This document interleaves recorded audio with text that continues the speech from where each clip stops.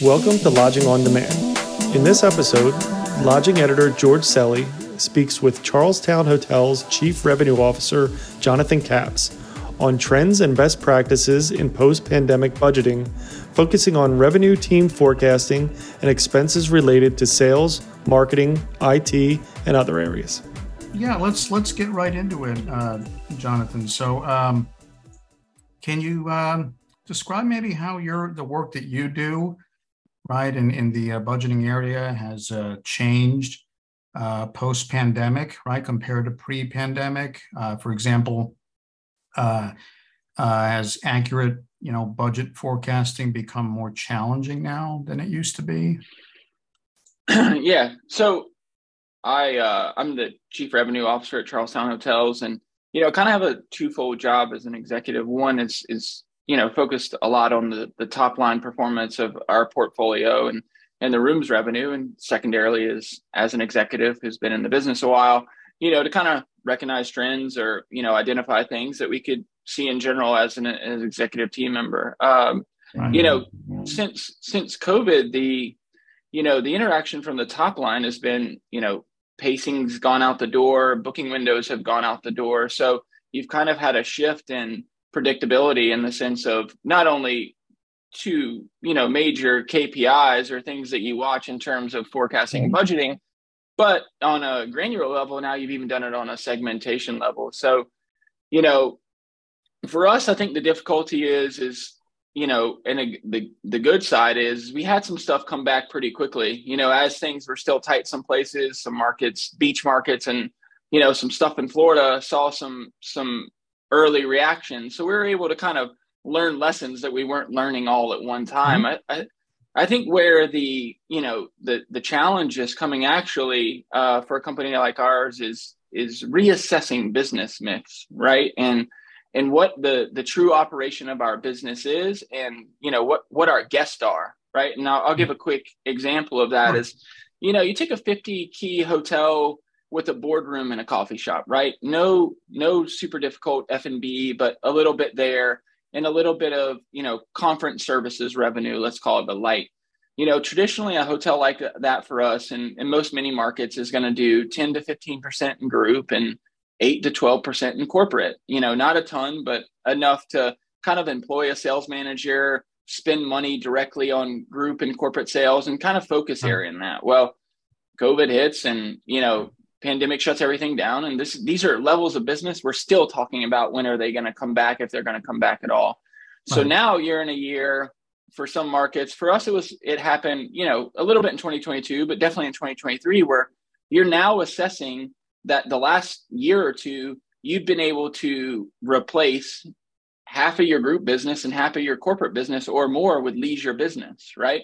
You haven't sold maybe as many, the meeting room as much as you wanted, and haven't had some catered events, but you've far offset it because you've, sold at a leisure rate, and that leisure guest is still accessing your coffee shop. So you're at a point where you're like, all right, do we put the money back into channels that drive group business? How do we reassess the sales team that we need in place? So I think from a top line perspective, when we're talking about, a post-pandemic environment, some of that kind of looks like it looks in a development environment where you're like, what is our customer base? What is our mix of business? And the sustainability of it in the current budgeting year, and how that impacts the next 3 to 5 years. Mm-hmm. And that's an exercise that we've gone through over the past year and a half, and that we continue to go through. Right now, there's just not a big sign of that leisure. It's tempered a little bit, but not drastically where you'd say, all right, we're back to group and corporate mix as it was before. So it's nice at least that the strong return of leisure has compensated somewhat for the corporate, right? The loss of corporate business a little bit, sounds like. Yeah, It's funny, not to put an asterisk on it, but, I say this at conferences that I attend, and, hopefully some people out there know of us that, we're heavy in the secondary and tertiary seasonal market space, college market space, and, a fair amount of independent. So I'm not out here claiming that, all markets have this approach or all markets, saw that in 2022. But for us, in the environment that we mainly participate and play and, operate hotels in, that is conducive of what's been happening. Right. So from what I understand, Jonathan, you focus on expenses related to sales, marketing, IT, Yep. those areas, right? Which of those areas would you say has been most impacted by cost increases in today? I mean, it would seem to me that maybe marketing costs have risen during the recovery from COVID. You want to promote that? Want to promote your properties for returning travelers? I would think, yeah, maybe.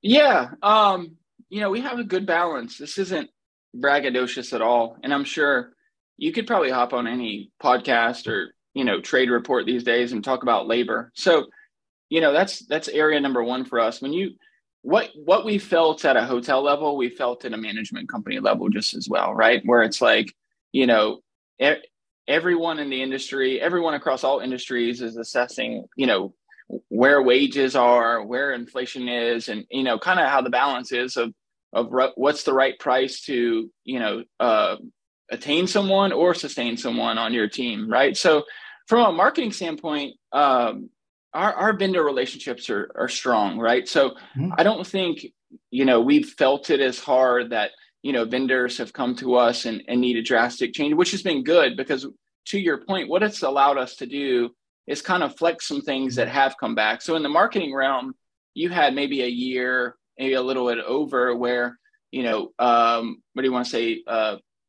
AdWords dropped down because there was less bidding going on, right? So we had some saving metrics there. There were some markets that bid less, some hotels that needed to spend less. So you've seen some things come back to that sense, but I don't think they've gone too far over for us, right? And we've been able to flex again with some of our great relationships with vendors. And what we've had to address is our team structure, the labor piece of it, and, how do we grow as a company and how do we sustain some of these people? The same conversation that our general managers are having about housekeepers, about engineers, about front desk people. Like, what is the talent and, what is the kind of value for these positions that we need as a corporate office and as a company? Sure. So those vendor relationships really sound invaluable for you. Oh, big time. Right. Yeah. Great. Now, speaking of staffing, right? The higher, I mean, are there higher labor costs now that might cause you from a budgeting perspective to do some cutting in other areas? I mean, I guess that's how it works in budgeting, right? If your costs jump in one area, you have to figure out how to accommodate that in the budget, right? Yeah, and I'll say for us, right, like we use a lot of support, right, to kind of position ourselves, and we're definitely not the top line cures all, go in and raise it up and it'll accommodate for the expense, because you're gonna have to explain that later when the market doesn't come. So it's a lot of market studying, it's a lot of us studying ourselves and where we think it can be. But I also say that we're not reactive to the point where I think we get in front of our ownership a lot to where they know what's going on. They know what's happening with wages. They know what's happening with expenses. Cost of goods and delivery is another one, right? That you're dealing with where expenses are going up, but there's things you need and things you have to have.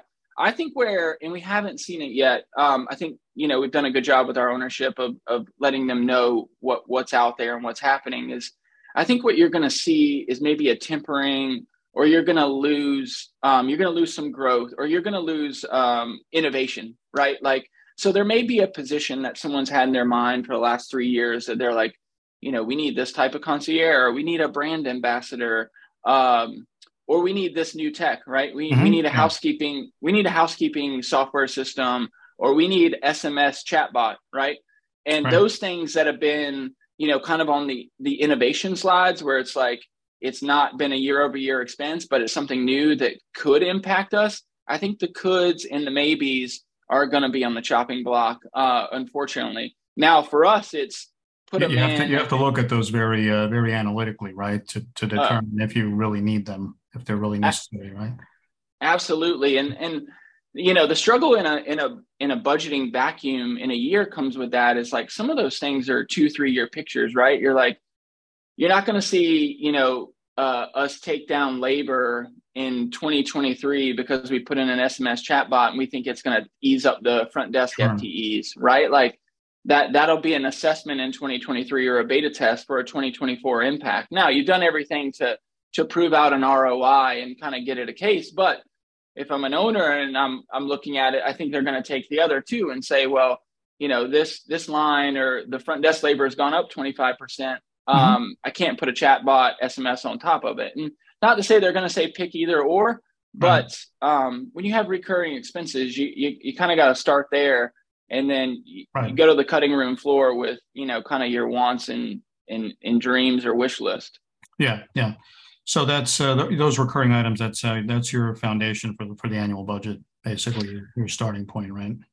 Yeah. So we have directives, what we call our budget directives, which are kind of like, there may be some new things in there. It's, call it how insurance premiums are going to come out, and it's systems that we use in the corporate office, our accounting system, and what we're going to do with HR basis and, some technology requirements in there. Most of them are already in place in a year over year, but it's kind of both of those coupled together. There may be some new things that are just required, right? Call it things that have even happened via COVID or things that have come out in the last year that, every hotel has. So I think those directives coupled with a property in a certain market, agreed to participate in a advertisement with the local college for the next 5 years. Well, those are going to be things that aren't hitting our directives, but are going to be things that under via a contract or a repeat expense need to make it in there. But yeah, it's kind of our foundation for where to start after, kind of, or coupled with the top line performance.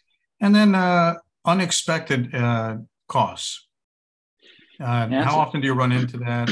How do you have to allow for that, I guess, in your budgeting, or do you? And what is your process there? Yeah, I mean, our budget, we like to say a lot, it, makes a foundation of assumptions, right? Like, what's the climate of the market? What's the hotel? What kind of state is it in? What do we need to be? I think for unexpected for us is coupled with an assumption, right? So in my mind, if we do build in unexpected, we build in inflationary cost of 7%, and someone might say that it's 5%, right? So it's where we're pushing things up, knowing costs are going up, but no one's got a metric for each line item. So we kind of, we address it based on what we're kind of hearing and seeing in the market. And I think the other example of that I can give from the top line, right, is like when outliers become the norm, right? And knock on wood for us, and we're in that season right now, so I don't like to say it over, a recorded podcast, but hurricanes, right? We have hotels in hurricane markets. So there was a 5-year stretch where, we had a hurricane scare, a tropical storm, or an impact on, the same market every year. And it came to the point where, we were explaining budget related to hurricanes, and we're like, all right, after a conversation with ownership, we had built in a hurricane impact because it had become a norm. It had become a norm within 30 days for the previous 5 years, and it had become a trend. So, I think things like that, we call it, you built in something unexpected. It's not stamped on the map that it's going to happen. But it's potential. And, other than that, we don't have a grace period line. We're not like, hey, we're going to take 2% of budgets every year, and we're just going to build that in for non-factors. I think, again, not to recount, how we interact with our owners, but it's not just in a budgetary time of year. So in the event an expense arises, or there's something that comes up in the year that's new and we think we should try, let's go back to that SMS chatbot. We're not waiting till 2024's budget to put the chatbot on in the expenses. If we've now furthered our case study that it absolutely takes away a front desk person, we're not going to wait to tell an owner that. We're going to go to them in April and be like, hey, we need to put this in May and put it in. So I think we build our budgets as real as possible without a lot of that, knowing that we have the relationships to call on to put something in an emergency or in an opportunity to grow revenue. So you want it to feel achievable. you also want it to be a little bit of a stretch. So, you don't want to build it heavy one way or the other where, it's, a can of corn, or the other way that, a team sees it in December when it's signed off on, they're like, well, this is unachievable. So, Yeah. It's a let's real balancing act there. Yeah, big time. Yeah. Yeah. Also, Jonathan, I was wondering if you could share a little bit about your, the tools that you use in budgeting, any software that you find helpful, any data sources that you find helpful in forecasting, any suggestions like that might be helpful to those in a similar role. Yeah, absolutely. For me on the revenue side, it's easy to say, we seek out market data in any form we can. I think the funny thing about the last year and the approaching years is that, I think historically a lot of people could just kind of look at the RevPAR prediction for the US and kind of base their growth on that a little bit. But we've realized, and for us, it's always been our case because we're in secondary and tertiary markets. We're not heavily founded based on what the national markets do. So even like now, and as I've mentioned in COVID, some of our properties came out of it really quickly, good for them. And, you're seeing markets like, Chicago and others rebound now, and they're getting to that. So I think the realization that, there's sub-level data there that you can call on via STAR, CBRE, some localized reports through, your DMOs and other things where you can kind of see some sub-level performance. Maybe it's based on scale. Maybe it's a specific comp set. And for us, we've kind of always called on that because, even to use an example like Chicago, the neighborhoods in Chicago just act so differently. That in Atlanta was kind of the same way. We've been in the Atlanta market before, and to see the way a Super Bowl impacted, the subsets of that city, you couldn't just grab that city data and be like, well, I have a hotel in Atlanta. It's going to do what all the other Atlanta hotels do. So, for us, it's really, it's a dual-legged top-line forecast to where we're kind of forecasting the market as well as ourselves at the same time to support where we're either call it growing an index or we're shrinking or the market's coming back and we came back faster. So I think we look at both factors that way. And then on the total expense side, we use a budgeting and forecasting system that I think for us is advantageous because we have so many crossing properties in so many different markets. Let's just take our collegiate stuff, right? We can say, all right, well, let's look at collegiate properties between 50 and 80 keys. And let's look at their guest supply line, or let's look at their, FTEs in this department, or let's look at their digital marketing spend, and let's compare that across 8 properties. And that, as anyone would do with a host report or some of the reports, these bigger foundations put out, we have that accessible, and we can kind of, what I like about it is the flexibility to run that, right? Like we can look at the running 6, we can look at the running 12, we could look at July, and we could say, kind of here's the driver, here's the basis. We're seeing everyone at 20% cost on this line, but this one hotel is at 35. Why is that? Why is that off? Right. And it gives us, a big leg up in the sense that, there's 100 scenarios where we could run that, right? We could. So you're speaking of the tool that you're using allows you to do these comparisons across properties of the same type in various ways, it sounds like. Yeah, right? Almost a drill down to a GL level or a top level segmentation. And we use it for that, right? It's great as a standalone forecasting tool because drivers can be dynamic or so, like there's individual features where you're like, this is good UI, UX, but on the actual portfolio side, it's also good that, there's the ability to compare against live data or, one of the values, it's funny to think that someone might be hitting up against that.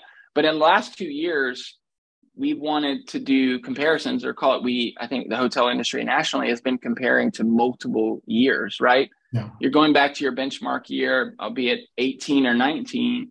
And now people are working off the most current year. So like this year for us, it's, some hotels are going to be looking at 22's performance and 2019's performance. Well, to have a system at hand that can do that very easily Sure. changes the world versus like someone having to go run those individually or handing an Oh, yeah. owner two budget roll-ups and be like, here's the comparison to 19 and here's the comparison to 22. It just, Right. it makes life easy. I think it takes the stress out of some levels that could actually be very stressful. Yeah, streamlines things a lot more, right?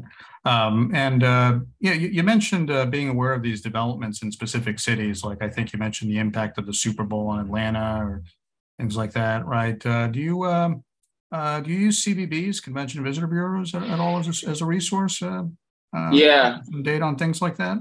Yeah, I mean, as major independent hoteliers, absolutely. They're strong in their sense of event knowledge and marketing. I can give the other example of like, in university markets, we're all over the university, whether we have a direct relationship or not, because, in West Virginia, where we have a property, the parents' weekend and the games matter and the incoming teams matter. And when they're holding a conference matter. So, those relationships, especially in the revenue world, will give you that leg up. It gives you an understanding of either something that happened in your past year or something that's coming up that you need to be on top of. So it's probably on our takeover checklist. It's on our every year checklist, like being connected to any local entity. I think we have a little bit of an old school approach that, sometimes you hope you have relationships with your competitors, right? Like, your general manager knows the general manager at another hotel. Ideally, that would be pretty helpful, it sounds like. Absolutely. Yeah. Like when they're under renovation or like something's happening over there, you want the relationship from call it a backup standpoint or, good neighbor standpoint. But, it's advantageous in many ways, as is CVBs and any, market related. That's what I was saying with the universities or, any big driver as it relates to the markets that we're in. Jonathan, so, just to wrap up, I was wondering if you could kind of overall describe what you think are the top best practices in the area of budgeting and forecasting today. It could be approaches you take now that you didn't take in the past because it being post-pandemic, right? Any new approaches, I guess, or things that you can recommend that you do in your processes now?